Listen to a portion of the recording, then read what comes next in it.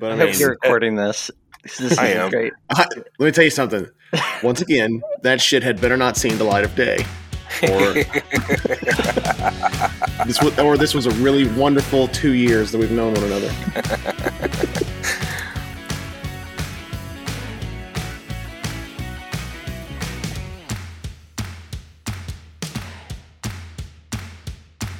Hello and welcome to Geeks Can't, the home of RPG jargon and general tomfoolery.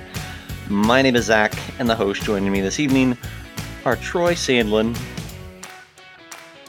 Lolly oye, Bataloda. Hey, there you go. Good job. And John Christian. Lolly ho, everyone.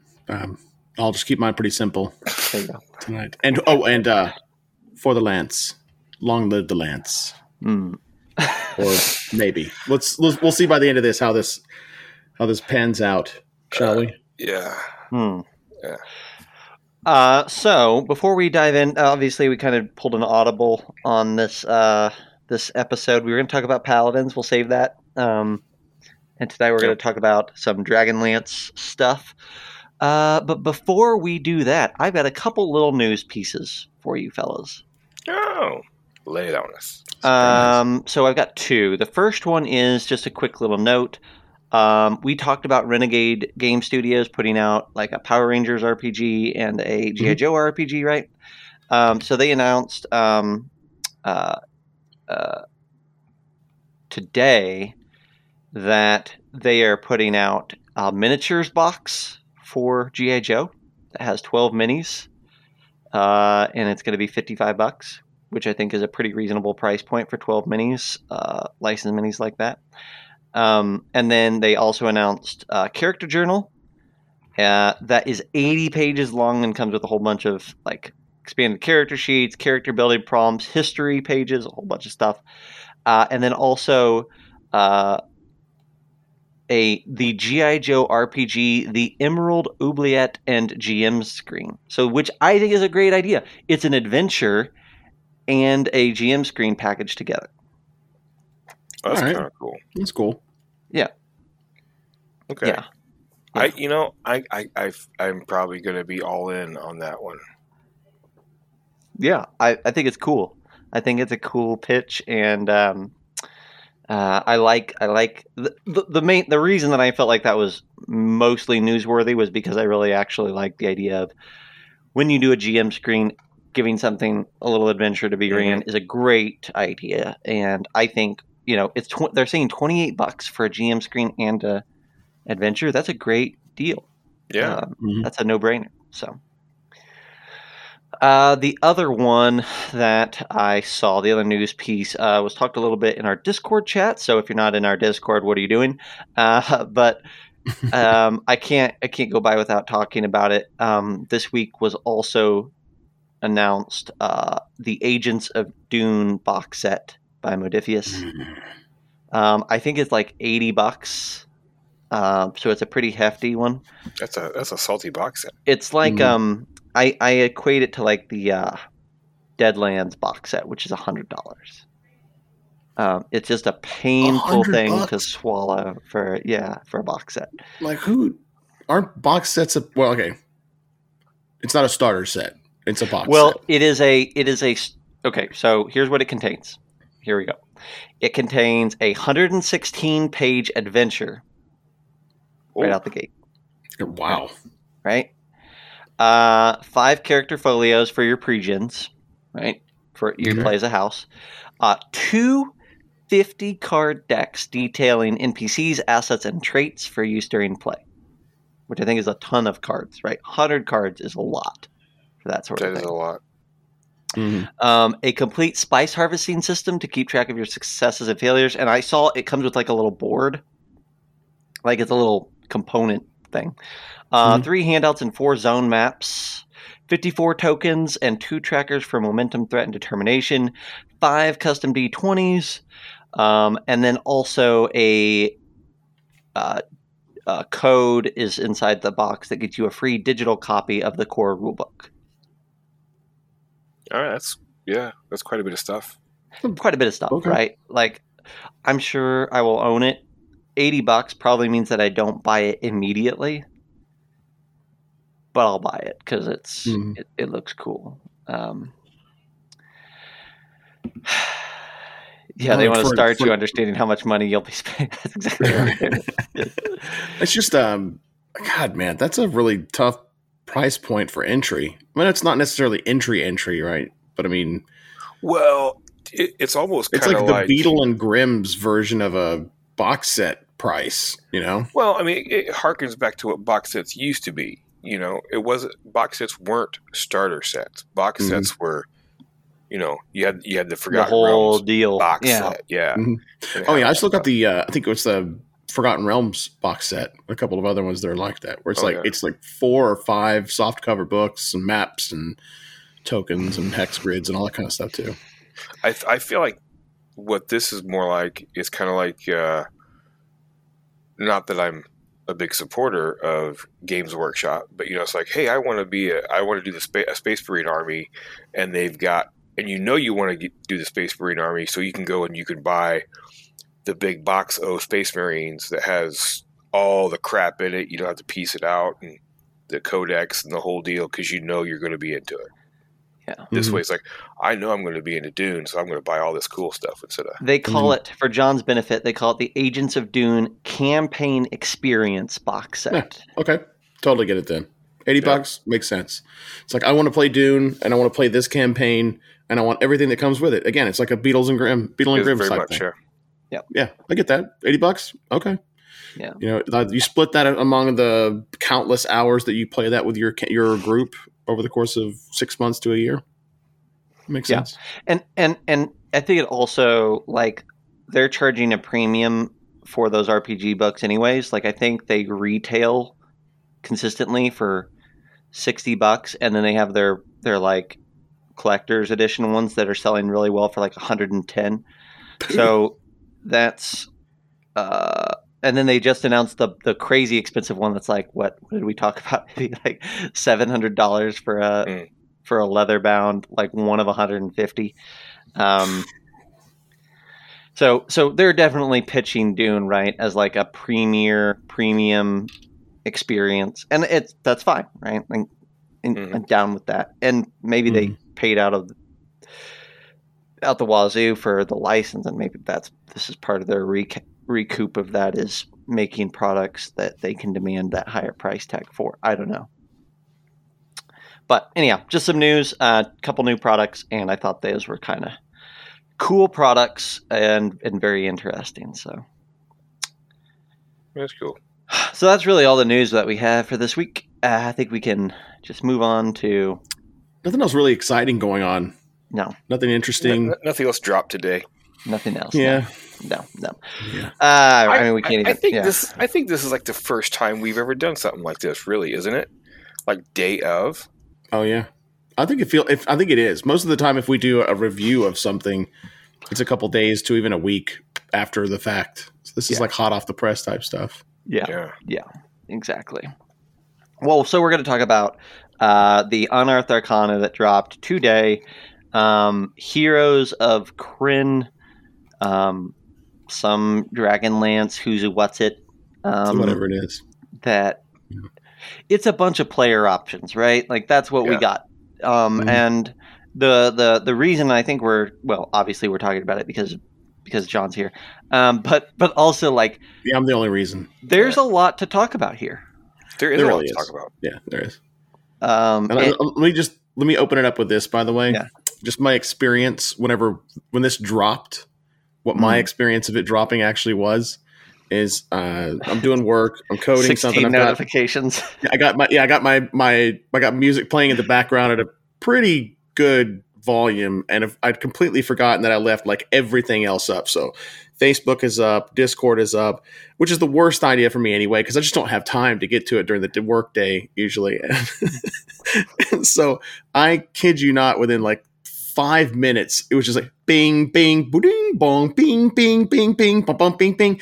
And I think I had, like, on the Dwarven DM server, had a couple of pings, and on one of our another server in Discord. So there were several that were on there. And then, of course, the announcements that came in from other channels and servers and Facebook and other people on Facebook that were tagging me in their posts, like, "Oh my God, John Christian, can you believe that this is happening? It's happening!" I'm like, "What is it?" Like, even Mitch sent me the PDF directly. He's like, "Don't even bother looking at for the website, bro. I got you. It's like attached right here. Download it and look at it." I'm like, "I can't even look at it right now." So I had to wait until like 5 minutes between meetings to crack it open and take a quick scan up. I'm like, "Oh boy, I'll get back to this later." Minimized it, and it sat there until I was done with the work day. So, that was funny. It's heartwarming, and a little bit disconcerting that I'm so identified by my affection towards that setting. That whatever it came out, I think everybody else was more excited for me than they were for themselves in a lot of areas. So, I appreciate that. Well, and this is a really diverse. So for people who haven't read it yet, we got a new race called Kinder. We got a new sorcerer subclass called the Lunar Magic Sorcerer. We've got new backgrounds called the Knights of Salami. That's for you, John. Oh, damn it. Gandalf. Gondolf. Yes. Should I say that? Ganondorf. Like, how can I bastardize something that you love by butchering the name of it next time? I'm invulnerable. And the Mage of High Sorcery background.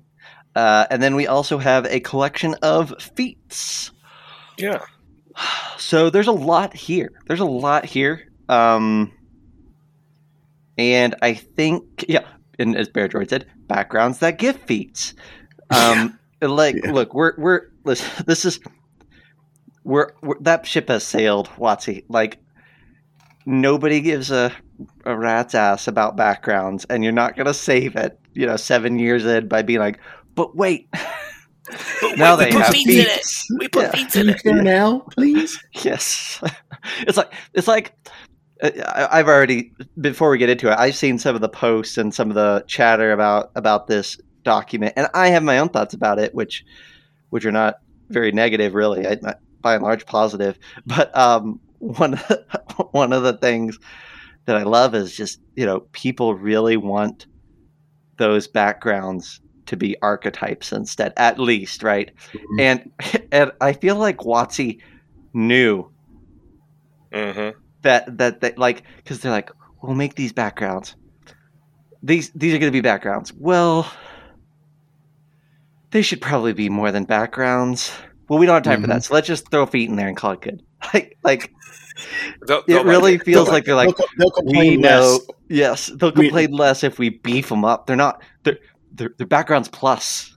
Poor naive fools thought that they could placate the fans by giving them more. Wrong. You must give them exactly what they want in order to be appeased. That's right. So should we just kind of walk through? I mean, we've kind of top to bottom. Yeah. Yeah, and I think how we've done this. It's been a while since we've done a UA chat. We've done this before, but it's been a long time. So is it fair to say we'll just take these? We'll do the Kinder, then we'll do the subclass, then we'll do the background, then we'll do the feats. But really, it's not a line by line. It's more of just a let's chat about them. And if you got notes, you can yell and we'll just kind of do a loosey-goosey, but we'll use this as a loose framework I think so. That'll work. Yeah, I'm good with that. Okay. All right. So we're going to start with Kinder. All right. So disclaimers. If you listen to this for a long time, if you listen to the show, John's a super fan. Troy is very knowledgeable. Zach is very ignorant. I think I've read 1 or 2 Dragonlance books, and that's about it. What I know, I basically know because of John. So that's sad. So I know a lot. I'm loaded for bear. I know a lot. I'm very familiar with the name Dragonlance. Yeah, that's what I'm familiar with. It has dragons and lances, and I believe sometimes they go together. I'm going to be approaching this from less a setting perspective and more of a Are these straight things design. cool? Yeah, fun design, interesting design, evolving design, that sort of discussion. I'll leave does this work for Dragonlance up to you, Yahoos, okay? Mm-hmm. Oh, look, there's Business RPG. Sir Isaac, welcome. Sir Isaac. All right, so let's talk about the Kinder. What do we think? What do you think, John? I've heard a lot of good stuff. People seem to like it. What do you think? Yeah, so it's not bad. Mechanically, it's not bad. There are some things that are like I think more thematic that I'm kind of scratching my head on than anything else. This is one that I'm not really sure I understand exactly why they made a lot of the choices that they did with it. So I'll start off with what I've got at least, and for those at home that want to follow along. Some of the stuff I've got is I don't understand why they needed to tie them to the Feywild, because traditionally in Dragonlance there is no such thing as the Feywild. Now I understand that they're probably going to have to shoehorn the Feywild in because all D&D cosmology has to be the same across the board.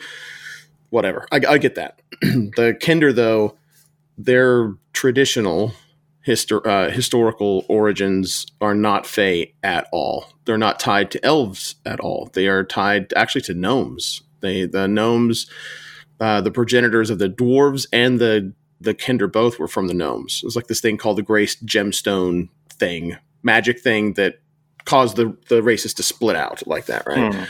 And so I'm not really sure I understand why they chose the Feywild. Some other stuff in here too is things like spurred by their curiosity and love for trinkets, curios, and keepsakes. Yep, that's all true. Kinder's pouches pouches or pockets will be magically filled with these objects. I got a problem with that too, just because like, why does it have to be magical? Why can't it be mundane? Because they're supposed to be like that one person that that has like a backpack or a purse full of crap, and like they always have something. And you could have gotten away with it too, right? By just putting almost magical, right? Or seemingly magical, right? Exactly. Totally. See, because like what you say, like why do they have to do it that way? I think it's because they feel that, and I kind of see where they're coming from. I don't agree with it, but I see where they're coming from. Because back in the day when Dragonlance first came out, and people wanted to play Kinder, they played Kinder for the most part, so they could steal crap from everybody and get away with it. Yeah. And here's the thing that kills me though. How does that change with any other rogue that plays at your table? Like people still do it. They just don't do it in the name of being a Kinder anymore. Because it's racially driven. Yeah. I like the idea. Species driven. I would have loved the idea. Like you remember, like the rock gnome has the ability to like pick a trinket that they have, right? I would have loved the idea as I was reading through this. Instead of them pulling out a random thing and it disappears in an hour, just pick something. Here's a list of things that you can pick. When you make your character, pick one of these things to be the thing that you always have something. Maybe it's rations, maybe it's coins, maybe it's whatever, but like you always have, and once or twice per day you can pull more of that out of your pocket. Like that would you're talking about the Kinder Ace feature? Yeah, that I actually liked the Kinder Ace. The mechanical part of it is fine. Yeah. The fact that they say that it's magical and that it glimmers softly is so off theme. It's the only reason that it's that way, though, is because they can't have it be. If it's not magical, then it can't disappear, and then it's quote unquote broken. But it can. And here's why: because Kinder effectively have like the most extreme form of ADHD that you can think of, where they will forget about it or they'll put it down and they'll forget it was there. They effectively lose it after an hour, or it goes back into their bag and then they rummage around and they can't find it again. Right. Right. I think the main reason, if I were to dare to guess here, the motivator behind them going magical and calling it Kinder Ace or anything else like that is because they are quote unquote born thieves or natural thieves. That's like if someone just read about Kinder, that's the way that they interpret it. But the way that they're very, very explicit in both the old rules and in the books, that if you call a Kinder a thief, they get their feelings hurt. They're not thieves. They come from a culture where it's like it's all communal. Like if the butter that's on my shelf or the sugar that's in my larder, doesn't really belong to me. It belongs to everybody. So you just go into other people's houses and you take things that you need. And so whenever somebody puts something down or they have it on their pocket, it's just something else that's a curiosity to them, right? It's cultural. It's not actually racial. And so I think one of the things they're trying to steer away from is them being like born thieves or like some kind of inherent kleptomania, which is could be considered a mental illness, which they don't want to. They don't want to make fun of mental illness. And to me, it's like, you know what? If it's going to be that problematic, I mean, it doesn't have to be. To me, this is kind of like an oversensitivity because, like you just described, just double down on the fact that no, this is cultural. It's you walk up, and you're like, oh, that's really cool. Oh, what's that over there? And they just kind of like they're not paying attention. They could just as easily set it down on the table again, or it drops into their pouch and they just carry on. And that's why there's always random stuff in their pouches, and then they lose it again. That's why it disappears. Kinder are like children, right? Yes. Like a child in a child's innocence. They don't even when they're little enough, they don't recognize the idea of possession. Like it's not mine or yours. They know that it's theirs, but they don't know that it's anybody else's. If John was going to design an RPG for Dragonlance and he was going to design the Kinder race, would you consider something like every day you lose a random item from your equipment list, and you gain, like is that the level that we're talking about here? I don't think so. I think that let me make sure that I make it very clear. I think that mechanically everything about this is just fine. Yeah. Mechanically, I think the only thing that really bothers me about it at all is that it is magical. Right. It's a magical ability. Yeah, that's the only thing that really bothers me because that just tells me that either, to Troy's point, there may be some like a pendulum swing too far in one direction for sensitivity, or they don't understand the setting and they don't really understand Kinder or Kinder culture at all. Yeah, I think it's more like, you know what? Let's just make it easy. Yeah, we don't want anybody to come at us. We don't want any confusion. It's magical. Yeah, right. Yeah, I see them doing that. That doesn't mean I have to like it. I'm not gonna. Right. I'm not foaming at the mouth and throwing rocks at anybody over it either, though. Right. How do you feel about this taunt ability, if anything? I mean, I think it's okay. Supernatural ability is the only problem I have with it. That's it. Literally everything else about it is fine. I think it should be like it seems like it's a supernatural ability. Mm-hmm. You know, because they could just do it so well. Yeah. But it's simple. It does what it needs to do. Mm-hmm. Whenever a Kinder runs up to a Minotaur and screams moo to piss it off, that's gold right there. That's not supernatural. That's how witty they are and how hilarious Kinder can be, right? So it's just, I don't know. That's a theme thing. I don't understand. I think I know where it's coming from. I don't agree with the route that they took with it. I think, again, it's an overcorrection, in my opinion, at least. So mechanically, we're pretty happy with the Kinder race. Yeah. Flavor wise, there's a few things that we would choose to nitpick. Yes, but by and large, we feel okay about this. I feel good about it. I think the only other thing that I would probably change at all is brave. Yes, instead of brave, I would say they need to be immune to fear. Period. Immune to fear. And yes, I totally agree because if I remember correctly, there are times in the novels. Mm-hmm. that Tass becomes afraid. He gets an uneasy feeling in his stomach in Shoykend Grove. He's not even afraid of like the dragons have like this fear presence thing that all dragons in Kryn can do, where people are terrified. Draws him to them. Yes, but I mean, I feel like that there are points. Nothing is like the dragon fear. It's not causing it on that level, but there's things that scare Tass in a way. And to me, if you make them immune to fear, they're these foolishly brave creatures. Mm-hmm. It makes it way more story impactful when something happens and you are like, I'm afraid for my friend.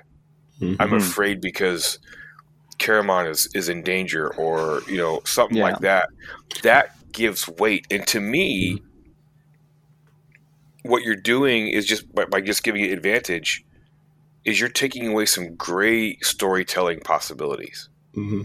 And that to me is kind of a theme with WotC. It has been for a while now. Well, I think one of the overall complaints that I'll probably end up having about the whole thing is going to be the over genericization of Yes. of this. It's like it's overly vanillaed in order to kind of like fit into any of the other settings, right? Like a lot of the stuff that's in here has been intentionally. They even whenever they go in, we'll get into it in Lunar Magic here in a bit. What they even say, it's not Kryn specific. It's in case you want to put this in Eberron, in case you want to put this in Forgotten Realms, you can do it here too. And I mean, to me, that's one of the things where I'm having a hard time reconciling why they wouldn't want a really unique feeling from each one of their settings. To breathe new life into the game is to put it in a place where you're not familiar with it and things are alien and strange and weird, and not what you're expecting, right? If you want to beat the expectation, if you want to be the Ryan Johnson in the room, right, Zach? Mm-hmm. If you want to defy expectations, then why not go full bore Dragonlance? Because it won't be anything like, or not anything like, but familiar enough to make it feel like Forgotten Realms. All right, let's have that conversation. Let's have that conversation. Let's have that conversation. No, I was ready. No. I was gonna have. I was ready. I was like, there's gonna be a time when the trumpet sounds. I'm gonna have to be ready to respond. Load it up. All right. So I feel like there is more in this document that is giving Dragonlance cookies than we got for almost anything else, setting wise. Like, think so? I feel, now, I'm not saying that everything is perfect, but I'm saying that when I look at this and I compare it to some of the other things, some of the other settings, I feel like Dragonlance is getting some concessions. Well, I guess my biggest argument is going to end up being Eberron. Yeah, Eberron, they get Warforged, they get a full blown class. The only extra class that you've got access to that is a WotC official, you get the Artificer, you get Dragon Marks, you get new spells, and all that other good stuff too. I'm kind of figuring out how to reconcile how that's any different. Eberron is a very, very good comparison, right? Like, and it's going to be the closest, and arguably because they get a whole class, you could argue that they are a rank higher, right? Mm-hmm. But if you're looking at Wildmount, we're looking at Ravnica, we're looking at Theros, we're looking at Strixhaven, we're looking at the other one. This is already showing, in my opinion, that not in a huge way, but that they are, as far as WotC's willing to go, and they're not willing to go very far because they like keeping things pretty general and pretty, coloring within the lines.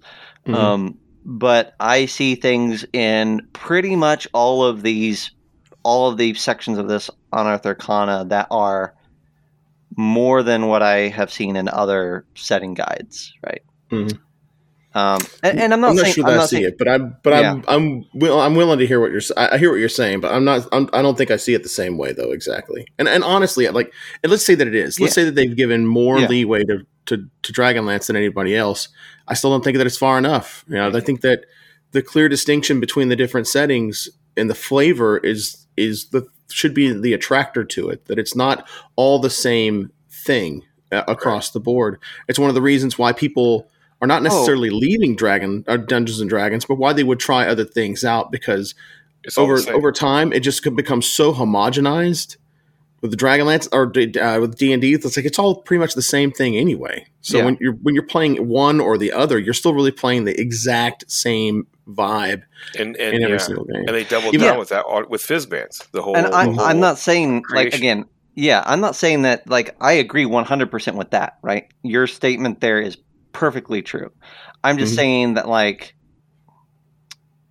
looking at this Kinder, I see a table that you can roll on as a race, which never happens. Yeah. Right. never happens. So the fact that they get that, and the fact that taunt is tied to your proficiency bonus and not tied to a long rest, almost every racial ability is tied to a long rest. Yes, but you've seen more and more of that. You've seen that's the way the direction that they've been tilting. 100%. Right? I'm just saying that. And I have a feeling that if we were to read the new Mordenkainen's book that's in the set that I'm not going to bother buying until May, there's a lot of that I have seen that they've done a lot of that. They've done a lot of tilting towards proficiency bonuses. I think what this is it's the it's kind of like their half step. You know, hey, we want to make Dragonlance, but we also want to do some of this new stuff we're thinking about doing. 100%. So how do we incorporate? And while that's great, I'm with John. This document is not far enough. I agree. I just think like if you had gotten this document 2 years ago, taunt would have been once per long rest, and your Kinder Ace would have been you can pull a trinket out of your bag once a day. No, you're probably right. It would have been, or when you're looking for something you can roll on the trinkets table. Yeah, it would have been so. Yeah. I'm just saying, like, to me, when I read through this, I'm like, oh, this isn't boring, right? Mm-hmm. Which a lot of times I feel like, and so when I look at it, I say, yes, I would love for it to go even further. I'm in agreement with that. Yeah. But boy, oh boy, is this way better than what you were getting 2 years ago. I will say this: if this wasn't a Kender from Kryn, if this was something new, I would love this race. I would love this ancestry. Yes, agreed. It's like, they get a cool magic pouch. Yes. Oh, that's I'm not complaining about the mechanics or the presentation.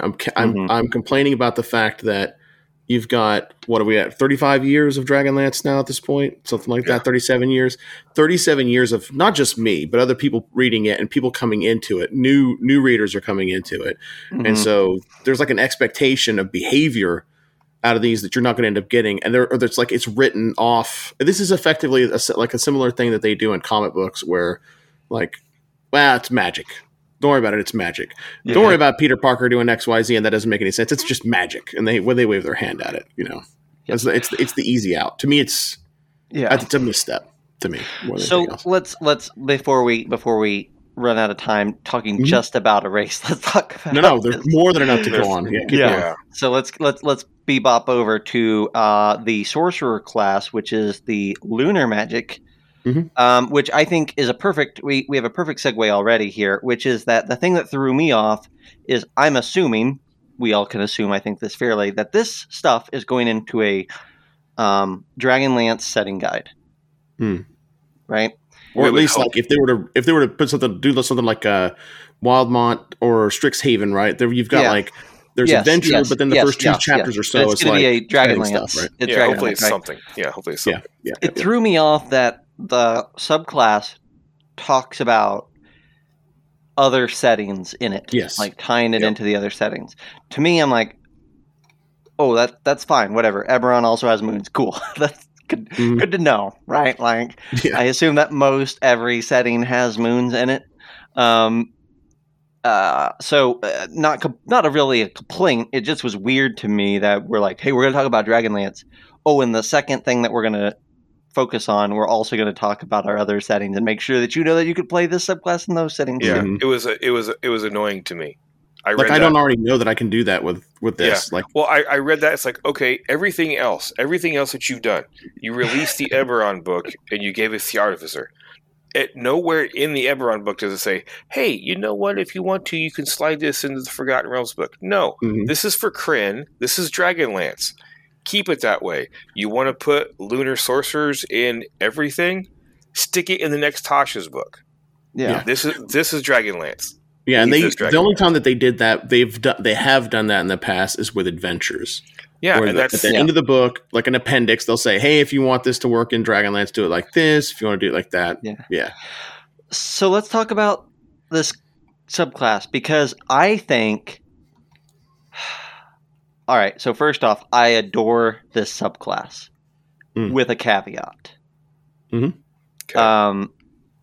I love the idea that basically your whole subclass changes depending on the moon cycle, right? Mm-hmm. Awesome. It's so cool.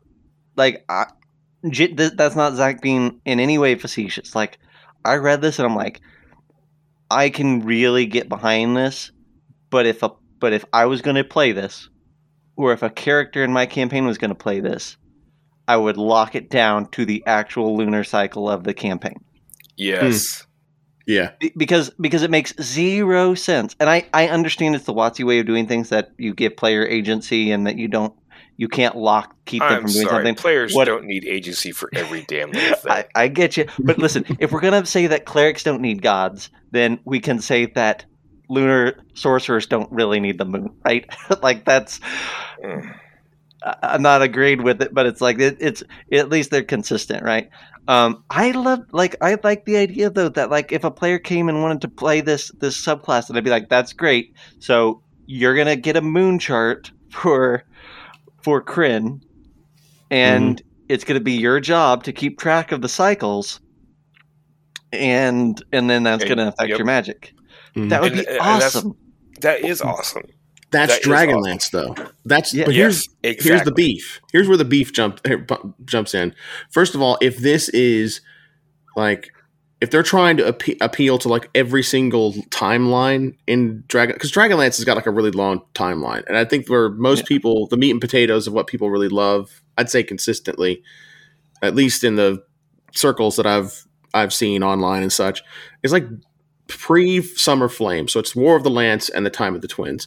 This is not inside of that space. So it's going to be sometime after like Summer Flame or War of Souls or something like that, for those that know what those trilogies are. Some of the big problems that I've got with it, though, is right off the bat, when you look at the lunar spell list for full moon, ninth level sorcerer, mass cure wounds. No.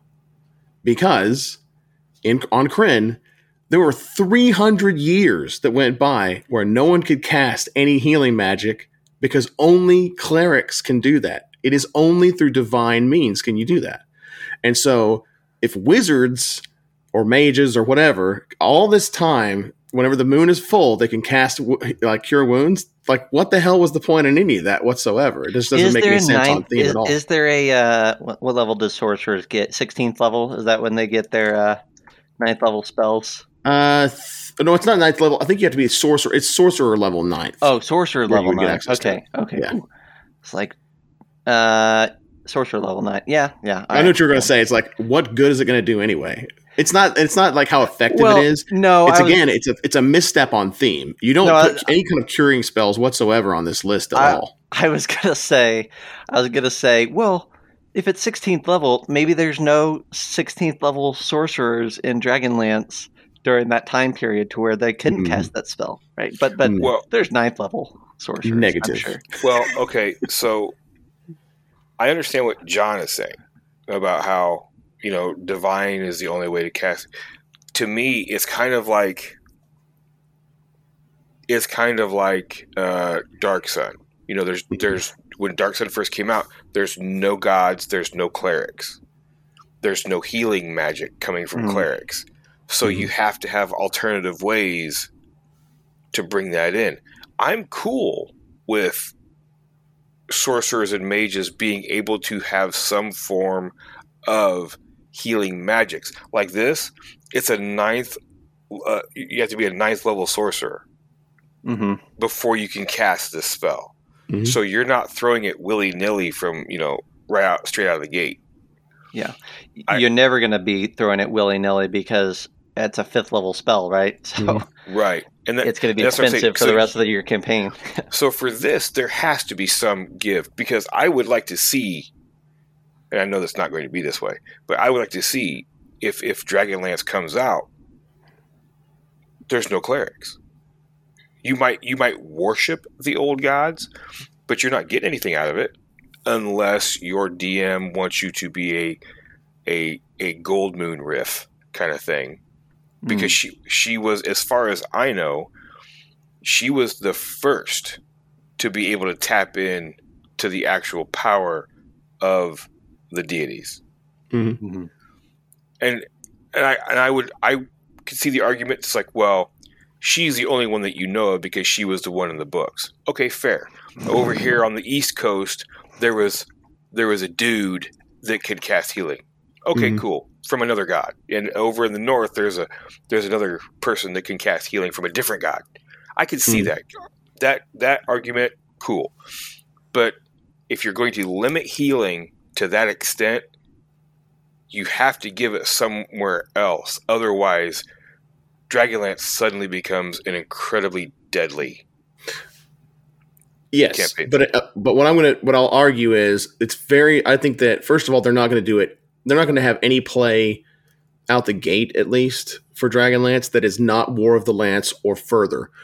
Post what's referred to as Gold Boon's Epiphany, where she gets the healing magics, right? First of all, she uses the staff first. That's where she gets the healing from. And then after they complete their quest and they get the discs of Mishakal, then she can do her own healing. And then she starts proselytizing to others and getting new adherents, right?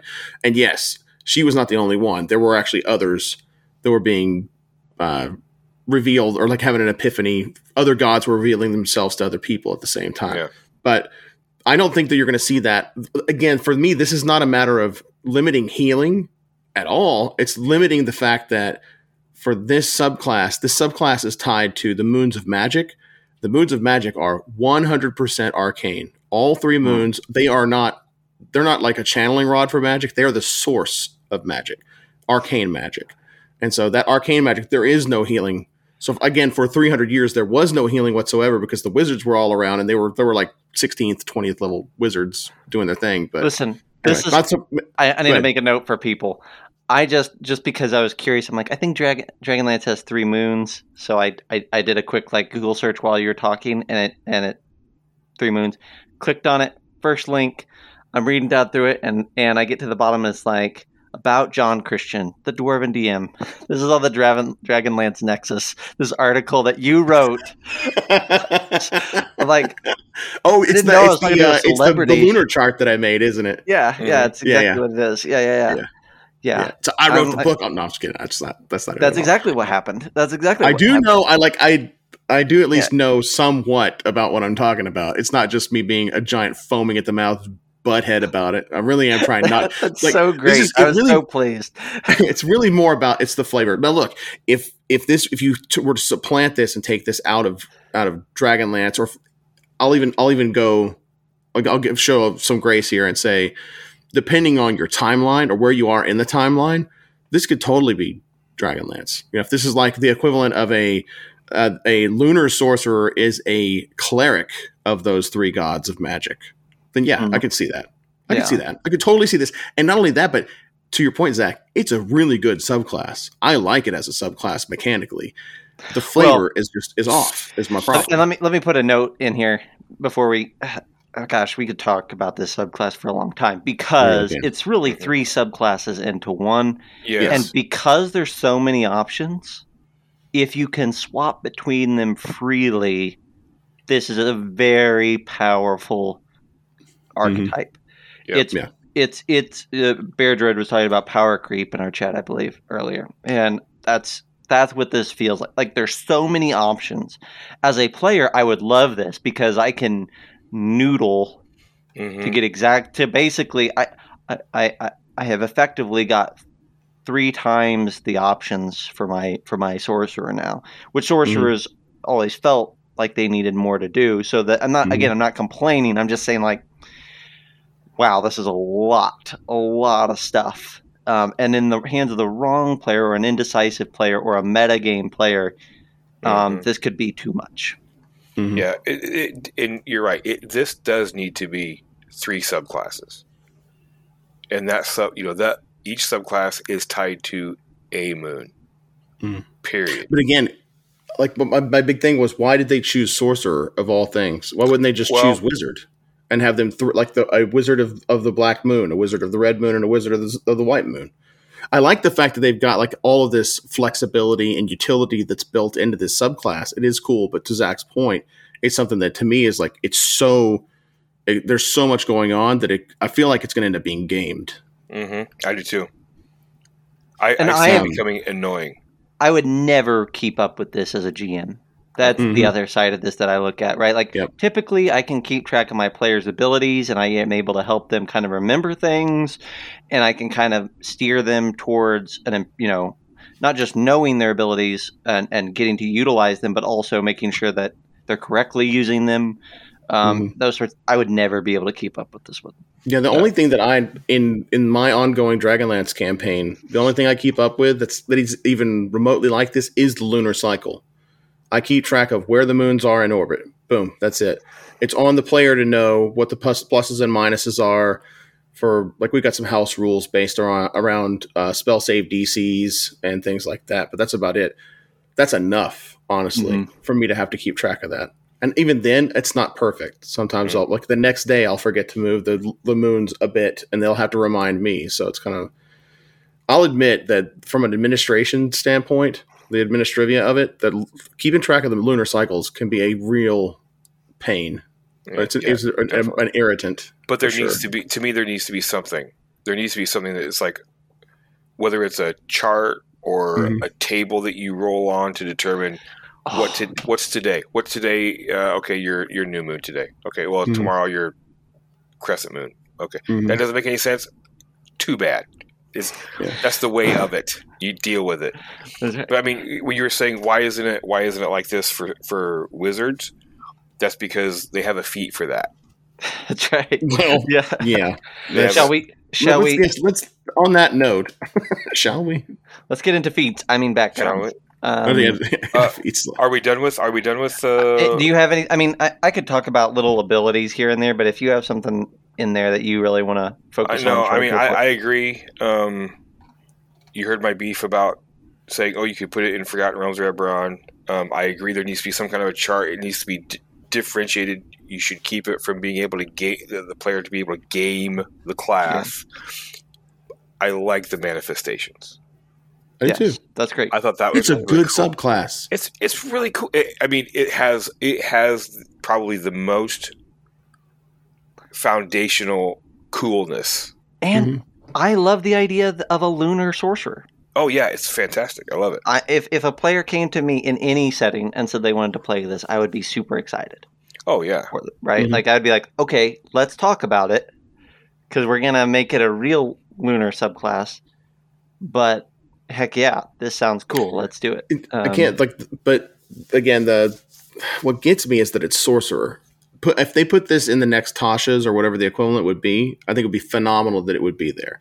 But it doesn't make any sense for it to be in Dragonlance, again, because the moons of magic and magic itself, they're all governed by a political, like a mageocracy, effectively, with the Tower of High Sorcery. Yeah. And so sorcerers are renegades that they hunt down and they kill because magic has to be policed because it's so friggin' dangerous. That's the Dragonlance that you know, John, but when the new novels come out and they retcon it all. And you know what? If that happens, then so be it. It is what it is. But again, I mean, okay, so what? All it is that to me, it's a sorcerer is a wizard that doesn't have to study. But that's just come natural. That's not how magic works. Okay, they can still, I get you. They can still go to the Tower of High Sorcery and be trained and kind of like Xavier's School for the Gifted. Mm-hmm. He's not teaching them in the correct part in the timeline. I'm not only do I agree with you, but I'm like, this would be phenomenal for that. Not in War of the Lance at all. But you have to give that up because of because sorcerers weren't a thing back then. That's why the towers were called the Tower of High Sorcerer. No, they weren't. But again, like I'll stifle on that one. I'm not going to die on that hill, but I completely and utterly disagree. Just because, again, it's important to the story because like who's one of the main characters that everybody loves in Dragonlance? Raistlin. Raistlin was they are scholars of magic. It's a science to them, and they give themselves up to the art. It is not something that is inherent, that is passed down, that is genetic. They're not X-Men. They are students of arcane lore. That's what they do. But not everybody could go to that school and be a mage. You're right. You're absolutely right. So there has to be doesn't do that effectively or take the test. No, what I'm saying is not everybody in the world of Krynn can walk into that school and become a wizard. Mm-hmm. You have to have some kind of a spark. You have to have some kind of an innate ability to touch whatever is out there in order to be able to go and do So something. there's not really wizards in Dragonlance. Is that what you're saying, Troy? That they're all really sorcerers? They're all really sorcerers, and I disagree with that. To me, that's the way it is across the board. You have to have some kind of innate ability to touch it. Because to me, Caramon could never go to that school and learn to be a wizard. Caramon couldn't do it because Caramon was too dumb. Okay, Tannis. I mean, and that's not even an insult to Caramon. Caramon Caramon literally couldn't. He just couldn't. His mind couldn't process. Right, but but that's what I'm saying. You have to have that in there because of what is in the game today.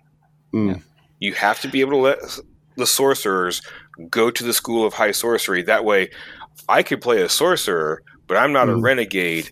I'm just learning magic differently at the school than everybody else is. Politely agree to disagree. And that's where I'll leave it. And we can move on to the next thing. That's just it. You can't disagree because I'm not talking about the story. I'm talking about the game. I'm politely disagreeing that they have to do it in the game too, though. If you have to let it all in there, you have to let it all in there. They say that. But I think that limitations are important. I do too. I think limitations are important. I think that they're meaningful to not only to the story, but to the game itself. That's just like the comment that I just put in chat. So then you and I agree. Excellent. Not having limitations is a way of limiting play. Moving on, Zach. I won that argument. Carry on. Whatever. Well, here, let's talk about, listen, a breath of fresh air. Backgrounds that they finally have figured out. First off, let me comment on the fact that not only do we get feats as part of backgrounds now, all of a sudden, but we also get, thank goodness, eradication of flaws, bonds, ideals. There's none to be found. In this, do you think that they would have that whenever it was published, though? Who knows? Who knows? I'm just saying that looking at this and saying that all of these, what they have instead are personality traits and a trinket table. Beautiful. Yeah, the trinket table is nice. That's neat. I like that idea. Great. Like it feels so much better. This feels so much better. Good job. Good job. And the choice of, I would argue that putting a feat in the background, now, first off, it completely ruins the idea that feats are completely optional and not part of the game as it's intended. You beat me to it. But also, now I wish that this was part of it from the beginning. Because sorry, Troy, when you edit that out later. I really like that you basically, when you pick a background, you get a feat, and you can't change what that feat is. Right. That's really cool. It's really cool. I love these backgrounds not from a flavor standpoint. We'll get into that, but from how they're doing a background now. These are great. I think the only thing is, now you saw that there is a free feat for a mage of high sorcery background. I did not see it in Knight of Solamnia, though. Up at the top it says Squire of Solamnia feat. There it is. My bad. Yeah. Read more, John. Read more. I got you. That's right. Yeah. That's all fine and good. And so, well, actually, let's jump ahead, right? So the Squire of Solamnia feat specifically, it gives martial training, so you're proficient with some weapons and armor. The only problem is if you take that as your feat and you're a fighter, whoop-de-whoa. Yeah. Right? And then defensive rider, that's neat. Encouraging rally, that's neat too. But once again, it's like with the races or the ancestry, right? Where they would give dwarves medium armor, but most dwarves are going to be clerics and fighters anyway, based on their racial stat blocks. Yeah, but it's cool to have a wizard that is in plate mail or whatever, right? Like it is, but again, I'll be the friggin' butthead. I'll grump just a little bit about it. We just need to let our players have agency, John. What we need to do is say, who cares? A dwarf can either have armor, or if they get their armor from something else, you're welcome to take another proficiency of your choice. It's not that. It's that Knights of Solamnia do not have arcanists in their ranks at all.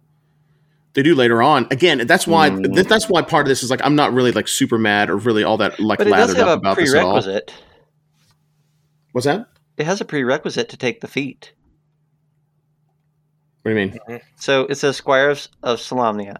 Prerequisite, Squireship in the Knights of Solamnia. Yes, which again doesn't make, if you are an arcanist, right? If you can't be a wizard, depending on the timeline, part of that where you are in the timeline. That's why, again, I'm not like really upset about it all that much, because I don't know exactly where they're wanting this to kick off. Because in my mind, where I play from mostly is pre-Summer Flame, where none of this would be allowed. But there's a place for it later on, really like War of Souls and on for this kind of thing, and that's fine. I'm not burned up about it at all. But depending on where you are, timeline wise, the knighthood did not accept. They looked at. There's a lot of prejudice towards magic users, think they weren't to be trusted. Right. And they didn't allow them in their ranks. What I'm asking, though, is haven't they kind of safeguarded this? Because, so, in order to get that feat, you either have to take the Knight of Solamnia background, right? Which, and even then, or you take the feat at 4th level or whatever, right? But even then, there's a prerequisite, which is you have to have Squireship in the Knights of Solamnia, which we don't know what that means. Right. But it probably has a mechanical statement within the setting. Like, Squireship is probably a mechanical thing that we just don't see in this UA, right? So we don't know, but Squireship might say, this is available to fighters and, whatever. Paladins and clerics only or something like that, right? Yeah. So it could be that it works with what you're saying, right? And again, it's not. That's none. A lot of this is not going to be a hill that I'm going to die on. But it's one of those things where I'm like, I'll pluck out the things that I like, just like anything else that we ever get from WotC. Yeah. I'll use the stuff that I like, and I'll use it at my table. And then the stuff that I don't like, I'll walk away from it. See you, Sir Isaac. So one of the things that I also like about these feats, and I think we're just talking about feats and background. Are we back to feats? Okay, bouncing around. But I also like that there is a feat tree here present. Yes. In that you must have the Squireship of the Knights of Solamnia to get the Squire of Solamnia feat. But then you have to have the Squire of Solamnia feat in order to then take, at later levels, Knight of the Crown, Knight of the Rose, or Knight of the Sword. That's cool. That's cool. Yes, and I think that's the only way that they could really make feats work, in order to make Knights of Solamnia unique and Mages of the Tower of High Sorcery unique, or feel Dragonlance-y, right? Is that you make everything needs to be a stair step from one thing to the next, right? At 4th level, it's this. At 8th level, it's that. And you gain additional ranks and renown and abilities from the different orders that you're a part of. Now, if I were writing it up myself, I would kind of wish I missed the days whenever factions actually meant something. Mostly in organized play. I don't know if you see a lot of that in home games. I can't relate one way or another. But it would have been nice if they'd had more of a mechanical benefit, or like political access, favors, that kind of stuff that you could utilize with factions and use that in the knighthood also. Because at first, whenever I read that they were using feats, it kind of rankled me. But then I thought to myself, I was like, well, hang on a second. What is a knight? A Knight of Solamnia? It doesn't really have to have a subclass, and it really doesn't have to have a class devoted to it. It already has a class devoted to it. Fighter or cleric, or a combination of the two, or war cleric. Because really in Knights of Solamnia and Dragonlance they're really like paladins. Like, depending on the order that you're in, they're fighters. If they're Knight of the Crown, they're fighter clerics in the sword, and then the Rose are like paladins, effectively, because they've got divine magic stuff that they can do. This is a respectable, mediation of that. I don't really have a big. I'm surprised. Complaint. I'm surprised to hear you say that, because I don't like it at all. Okay, hit me. I do not like the idea of these things being backgrounds. I do not like the idea of Knights of the Crown, the Rose, and the Sword being tied to feats. I don't like it. To me, it's the Squire needs to be the background. That makes way more sense to me. To do anything else. I like the idea of opening up to other classes besides fighters and paladins and clerics. Like, barbarians, rangers. Yeah, I don't like that. Even bards, a bard of valor, kind of thing. Because, and I say that not because I want a barbaric, Conan walking in as a Knight of Solamnia. No, to me, you have to kind of open up your mind as to how you're going to use the class to represent what you're doing. It is now, I am a Knight of the Sword. I'm a barbarian.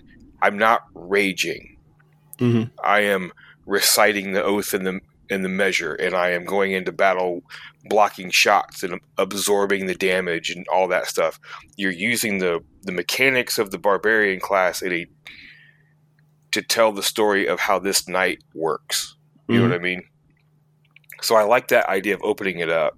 But it can't be a background, and it can't be just a feat. It needs to be more like what we used to have, the prestige classes or something, or small class. Like the class doesn't go from 1 to 20. It's like maybe a 5-level class or something like that, and you get to choose when you get into it. That way, it puts the storytelling in the hands of the player and the DM, and it's not just it's written in. No, if you're a base Knight of Solamnia and you want to graduate into the crown or the sword or whatever, you have to do something. It's not something just, hey, I got enough experience points, yay. Nope. Hightail your butt to the stronghold, present your whatever, go through a trial or something, and then because that makes a cool story element, a really cool roleplay experience. But they're taking that out, and Wizards keeps doing this by putting all of this stuff in player choice. The players just get to create whatever it is and heap all this stuff on their character, taking all that stuff away from the story. And I don't like that. So it needs to be something more than a simple background. Super background, prestige class, short class, whatever it is. And I have to say, as I was reading through the personality traits, when I read number 4, and I'm not as vested in this setting as what John is at all. But when I read number 4, I was like, whoever wrote that, F you. For which one? For the Knights or for the Knights of Solamnia? I must have missed that. Let me go back and look at that really quick here. I got the trinkets. Look at 4. Oh my God. You know what? No. I'm going to fight for that one. And I read the exact same one, and I'm going to fight for that one really quick. For those at home. Yeah. I joined the Knights for the free meals, but their lessons grew on me over time. Have you ever not read about Derek Crownguard? There are buttholes in the knighthood. Yeah. Man. There are absolute political jerks. And they're not all good in the knighthood. You're right. They're not all good in the knighthood. But again, as far as I'm concerned, if I'm running this as a whatever, and somebody's like, I want to be a Knight of Solamnia, cool. That means you are growing up. You've read the stories. You want to be a hero. You want to be like Sturm Brightblade or whoever or Huma. Troy's telling people how to play their characters. That's what I sure am. If you don't like it, get off my table. Here's the thing, though. I finish your statement. Finish your part. Sorry. And if you turn into a politically driven butthole, that needs to happen at the table. Just like my stance on warlocks. You can't be a warlock in one of my campaigns straight out of the gate because you've taken a story element away. So you picked a Knight of Solamnia because you want to be big damn hero. Right? Or do you? Or for the free meals, because they for the free meals. But I read that, I'm like, whatever Italian happened? sub. Whatever happened to this? It's like, I don't know. Okay, so look. The way that I look at the knighthood is I look at it quite a bit like military service. My experience in military service is that there were more than enough guys and gals that were hell-bent on truth, justice, and the American way, killing all the bad guys and being big damn heroes. But there were other people that were there to get the GI Bill. Mm-hmm. More than enough people that were doing that. And so to me, but by the end of their service, they grew into their service, and they didn't necessarily want to be big damn heroes, but they weren't just in it for the meal anymore. So to me, like, I'm totally cool with that one, because I've had a parallel experience, or I've had an experience that's parallel to that, I should say, right? And so I think that's actually pretty cool. You want to talk about like built-in character growth or character growth opportunity. My character is going to be a slacker knight, or like just like I'm forced into going out to this outpost and seeing what happened, and goblins attacked or whatever, and then heroism is thrust upon them, and then they find out what the true meaning of the oath and the measure is, and what est sulare auth mythos means. What is my honor being my life? Oh, that's good. Redemptive arc. Huzzah! Give me that stuff, baby. Does it rank? Does Baradroid's comment about wanting to play a Kinder Ranger Black Robe Initiate at the Tower of High Sorcery rankle you, John? Is that Baradroid? You're fired. Banhammer. Who's got the banhammer? Don't stop trolling me in chat, Baradroid. Not cool. Yeah, not cool. I'm doing enough trolling, I think. Where's my Thor gif? Where's my Thor gif? Banhammer. Yeah. you're dead to me, Baradroid. So Girk is asking, based on what you've seen so far, are you excited for what might be coming specifically for Dragonlance? Some of these options are great, but do you want to play a Dragonlance based on these? That's a great question. That's a great question. Because like you're saying no right out the gate, John. Like I said it too quickly. I regretted saying it as quickly as I did, because it's more of a nuanced answer than that. So I don't want to just say no. Am I excited? No, I'm apprehensive, but I'm still hopeful for it. I'm apprehensive because look, they put an unearthed arcana out, and they asked for people's opinions on this, and my fingers are crossed that they're actually listening, and that there are going to be enough people that feel hopefully the same way that I do and that Troy does about it, and maybe they do, maybe they don't, And if they don't, and if the feedback comes back with a resounding shut up old people that have been reading it for the last 37 years, then okay, well, it's not the ownership of the setting doesn't belong to me in any, or it's not that it ever belonged to me, but it's not a part of my shared ownership anymore. And so, maybe that's part of what the next generation wants, is they want ultimate control, and they're not worried about it being a super vanilla setting, or, the stuff that I'm complaining about, they may not care about it. Let me pitch you this as someone who doesn't care about Dragonlance at all, right? Wow, that's awesome. Thank you. Well, so how I always build my character, right? Like, one of the first things I do right out the gate is I look at backgrounds, right? It's one of my go-to things. It's what I encourage my players to do. If these backgrounds are on the list, I am intrigued. These backgrounds appeal to me from just a title perspective, right? Knights of Solamnia, Mage of High Sorcery, which we really haven't talked about that much, but it's basically it's the same thing. It's even worse. The same thing. Yeah. But to be fair, as someone who doesn't know about Dragonlance at all, these are cool and would stand out among other backgrounds. Again, not saying that they're the best build, but if you said, "Hey, here's some options for Dragonlance stuff," I am intrigued by these. Right? I'm not saying that they're perfect, but I'm saying that I already feel like it's a different setting than Eberron, because Eberron doesn't have like they have dragon marks, but they don't have mages of high sorcery as a background. That's weird and funky and different, and maybe that's not enough for some people, but I think it would be enough for me to be intrigued to play in a Dragonlance game, just because I feel a little bit of difference here as a player. And maybe that's what they wanted. Maybe they wanted it to be something more than just, here's 6 new subclasses that do exactly what you expect. Maybe. Or maybe not. Or maybe, again, to me, some of it's like, have you even read the books at all? And look, I've thought about this too, because one of the things that I didn't want to do was be one of those people that were just mad because it wasn't exactly the way that I remember it. Right? I'm trying to give it some due leeway here. I'm disappointed in it, but it's not because of any of the mechanics in it, because there's a lot of really cool stuff that's in here mechanically. It's just not right for the setting, and that's my biggest beef with it. But the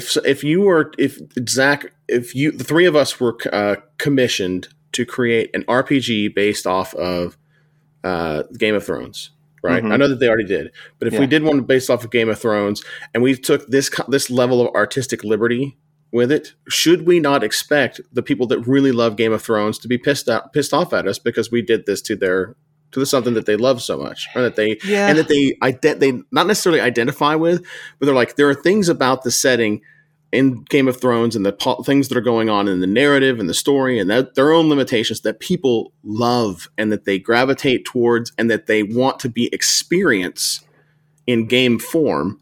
And when you don't produce that for them, are you betraying them in some capacity? And should they not be allowed to be upset by that? Like if you put a feat in your Game of Thrones game that was called Mother of Dragons. And anybody could take the feat Mother of Dragons, or Man of the Night's Watch, right?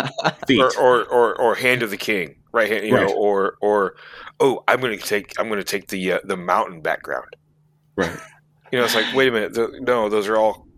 Yeah, I think maybe I would make a slight argument. I'm reading this little box text here, and this is a long episode already, and I apologize, but I'm reading this section. It's a Dragonlance episode. There's a box text in the Mage of High Sorcery that I really is the last thing that I felt the need to bring up, which is it says Mages of Dragonlance. In past presentations of the Dragonlance setting, several Dungeons and Dragons modern spellcasting classes didn't exist.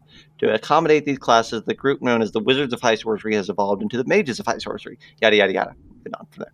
But here's the difference between what you just said, at least in a small piece, right? Is that the Dragonlance setting is owned by D&D and as the OG owner, right? So if they want to change the setting or the rules of the setting, they want to say now Kinder work like this. It's more similar to George R.R. Martin saying, "Hey, in the new edition of Game of Thrones, there's 3 Mothers of Dragons, right? I've revised them to now there's 3.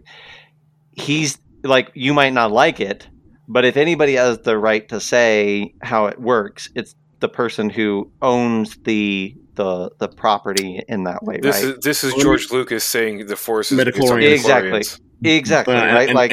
And I say hard pass, my friend. And I think that hang on a second. Did you hear that? I can hear that. The cry of millions of nerds everywhere crying out in anguish at the same time. Yeah. Do you feel it? But George Lucas is a great example for that. It's a perfect example for this, right?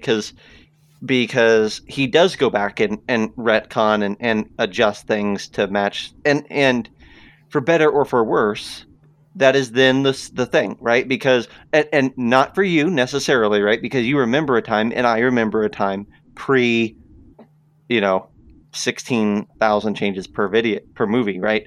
But in 20 years, no one will remember that. Right, so he effectively did change the setting. I think people will no longer. The people that do remember it have backed away from that. Yeah.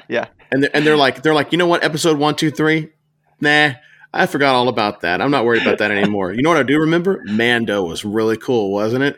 Yeah, that was a good series. What did it feel like? Oh, gee whiz! It felt like that thing that I loved in the very beginning, anyway. Like, give me more of that thing that I remember that I love. I don't know. This kind of goes back to, again, I'm really, really trying to be, I'll be honest, but I'm not going to be overly critical about it too. Because again, I'm not happy with it. I'll provide my feedback. I'll encourage other people to do the same thing. And then at the end of the day, it's going to be what it's going to be. And I can't really do any more than that. So yeah, if I were inspired to run a Dragonlance campaign, and this is what I was given, at least I've been given enough with some interesting mechanics that I can cobble together something that I feel is much more in line with the Dragonlance that I want to play than what this is. Because as much as I did not like the Knights of Solamnia being a background, I hate the idea of the Mages of High Sorcery being a background. Yeah, agreed. Because again, that needs to be something that's like, you know what, at 4th level, all arcane spellcasting classes have to travel to the towers to submit for their tests and all this stuff, and then it's a thing that gets bestowed upon you. Doesn't matter. Here's what I don't. What kills me is from a real estate perspective. Does it not feel like these could have taken up the exact same real estate that a damn subclass could have? Pretty much. But a subclass requires design time. Like, what's the rush, bro? What's the rush? I'm in agreement. Like, you're talking to somebody that wants it. I want it bad, baby. Yeah, They've had years to work on this. I understand. And where's Joe Manganiello? That's what I want to know.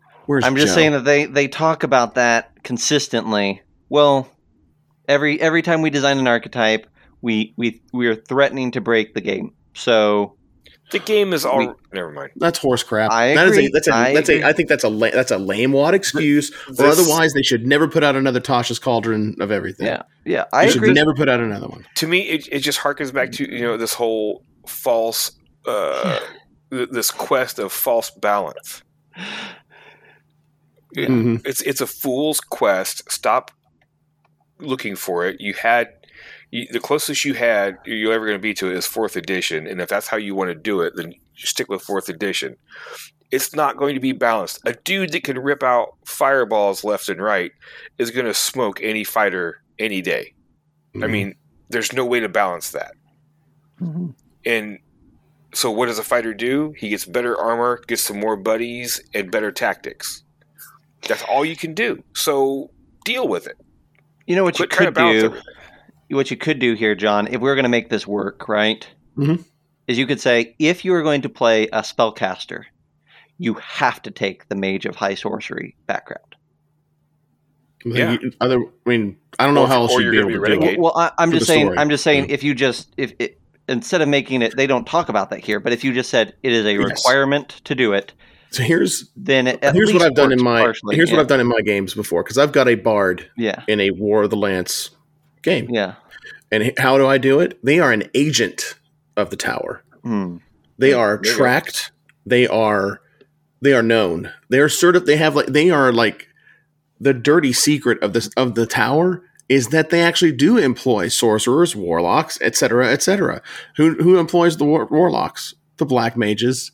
Who employs the bards? The white mages. Who employ all of that's going on underneath the table. That's all fine and good. It would be smarter and braver to do that, and really, honestly, more than anything else, really, really interesting to be like, I'm somebody's dark little secret. Isn't that cool?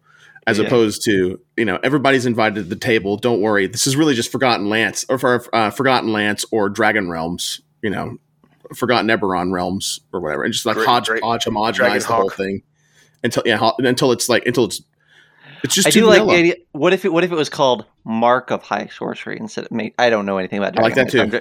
But the idea of like a writ of High Sorcery, right? Well, the idea being like, you have been noticed by the Tower of High Sorcery for your aptitude with magic. That's the background, right? It's not that you have trained there or anything. It's just you have been formally recognized as a person who has magic, and you have been directed to report to the tower. Or whatever, yes, right. Like I don't know how it would work, but something that an invitation would be one of your exactly, Girk. An invitation would be part of your equipment. Traditionally, did an owl come by and drop you off? Yeah, traditionally the way that it worked is at first level you're really just an apprentice, and you don't even have to go to the high tower of sorcery or anything like that. Really, only whenever you hit 5th level, it's like at 3rd level, it's like, hey, you get an invitation. You should come to the tower and take the test. That'd be cool, guy. And then at 4th level, it's like, you know what? We really miss you at the tower. That'd be really great. At 5th level, they go, hey, we'll see you at the tower at XYZ date and time. Make it happen. At 6th level, if you haven't done it then, they're like, here's your letter of notice saying that you're a renegade.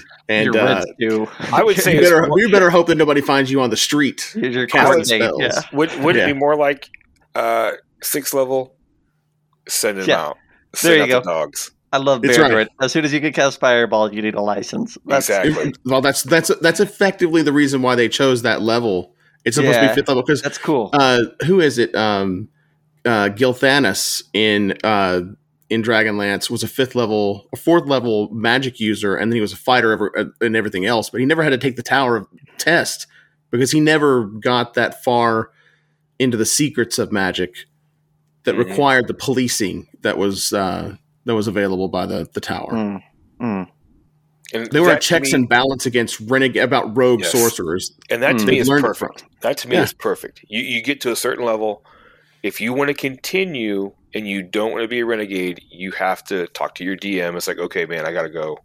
I gotta go to the Tower of High Sorcery. What would be great is if it's 4th level, and if you don't go to the Tower of High Sorcery, then at 4th level you must take the renegade feat. Yes, that'd be cool. Something like that. And where you're able to like subtle magic casting, where you can cast stuff without somatic components once or twice a day or something cool like that. Or you've gotten really good at doing it on the low. Yeah, or some feats like that. So where it's like, well, I'm not going to do that. I'm going to be a renegade, so I'm going to take these. Yeah, but right. Which that is to me, the renegade path is not. It's not you hit 5th level or 6th level and then your DM takes your character sheet away from you anymore. Or take whatever, man. If you want to be a 7th or 8th level sorcerer, fine. Don't let the Tower of High Sorcery find out about it. That's cool. That's like that cat and mouse game is fun, man. Yes. And they're completely missing out on this by being overly cautious with it. By removing limitations. Yeah. That's what's causing this. We're going to remove all limitations to the story, to the setting, to everything else. Anybody can be anything they want to be, blah, blah, blah. So you've opened it up and you've vanillified it. What makes Dragonlance? The fact that, the Solamnic Knights have to go through all of this, rigmarole to become knights. The Tower of High Sorcery rules magic, all arcane magic, and if you don't want to submit to the test, if you don't want to, sign the Sokovia Accords, they're going to hunt you down when you get powerful enough. Exactly. Those limitations are what makes this setting cool. If you don't want these limitations, go play Forgotten Realms. Go make up your own setting. But if you're going to do this, this is Krynn. This is Dragonlance. Treat it that way. You know what? I think that was an even more impassioned speech than I've ever made in favor of Dragonlance. I'm so proud of you, Troy. I said that I was going to give Ulysses a hug at the beginning of this, but I'm giving you one too, buddy. Group hug. I'm so proud. Group hug. It's a Gary Con group hug. It's a Gary Con group hug. That's right. Get some McLovin. Well, so I think actually, I know we bounced around a lot, but I think we actually did a pretty good job of talking about this UA. Yeah, I agree. So I there's a billion little things, and we would recommend you go read it. Because come to the Discord and talk to us about it, because I want to know everybody else's opinions too. Yeah, and I'm going to actually throw. I've got it. I commented on the PDF, so I'll throw mine out there if anybody wants to take a look at the comments that I made that didn't get covered in the. And I've got my notes that I'll post up there too if anybody wants. There you go. So that's what the Discord's for. Come along, friends. That's right. Be a part of the fun. That's right. That's right. All right. Well, boy. So, fellas, that wraps up this episode, and we're gonna push Paladin down the road. But I think Paladin's gonna be a nice segue. Like there's gonna be some. There is some touch points that are the same in that discussion. I think. Yeah. But maybe we'll see. But before that, we'll have something on Sunday. I don't know what that'll be. We'll figure it out. Who knows? Maybe we'll do Paladins on Sunday. On Sunday. Because Paladins, Listen, here I'm gonna issue a challenge though to our chat here as we're closing off. If you tune into this episode, or if you're watching this live before Sunday, I think that all three of us have an itch to talk Batman, but we are holding off on talking about the Batman until we're giving it a couple weeks, just so we're not playing with fire. Okay, Zach, let's be honest now. We're giving it a couple of weeks because you two lame asses haven't went and saw it yet. Well, I'm the only one that's seen it. I'll admit that's it for me, man. Thursday. Don't try and I'll see it on Thursday. Well, I do really feel like though that it behooves that sort of an episode to give a couple weeks after release, but because there's no way that we're gonna be non-spoiler on that episode, but we're all itching to talk about Batman. So we would like to hear your idea for what we should talk about Batman wise. We've also already done a Batman Rogues Gallery, but we could do that again, right? Where we talked about, we built. Didn't we do one where we talked about like we talked about Batman, one ally and one enemy. Yeah. Yeah. And what we But if you have, I would love to do another Batman episode on Sunday. So we're just looking for an excuse. So why Batman? Why can't it be, give us another Green Lantern, another character that we have to decide what it is? That's fine too. But it should be Batman. Again. Yeah, that's fine, but it's wrong. This is like that. This is like that meme. Always be yourself. Unless you can be Batman. Yeah. Then be Batman. Then be Batman. Talk about whatever you like, unless you can talk about Batman, and then you should talk about Batman. Yeah, talk about whatever you want as long as it's Batman. Yeah. All right. Well, with that, thanks, John. Thanks, Troy, for hanging out. Thanks to Bear Droid and Girk and Ulysses and Sir Isaac. And man, I think Velenaz was in there earlier. They were. Yep, absolutely. Craig was in there. There's probably other people that I'm missing, but it was a really nice chat. So really appreciate you guys hanging out with us and making it great. Stream Noodles, Devin, thanks for hanging out. Appreciate that. Really good crew. All right. Well, I guess we'll either see you for Batman or we'll see you for Paladins, or you know what? They're basically the same thing anyways. We'll see you next time. Play great games, everybody. Oh yeah, dang. And be safe out there. But always remember, Kinder are not Fae, and they are not magical. And they're not thieves. They are borrowers. Hey everyone, thanks for listening. If you like this episode and you want to continue the conversation with us, go ahead and head on over to our Discord. There's a link in the show notes, and you can always shoot us a message on Facebook to get a link there as well. While you're at it, if you wouldn't mind, give us a like on Facebook, give us a subscription over here on your podcast feed, give us a review and some stars while you're at it. That would be awesome. That's the way we get in front of more people. And if you want to watch a live show, we're live almost every Sunday and Tuesday on Twitch and YouTube, and you can find links to all of that right there in the Discord. We'll see you next time.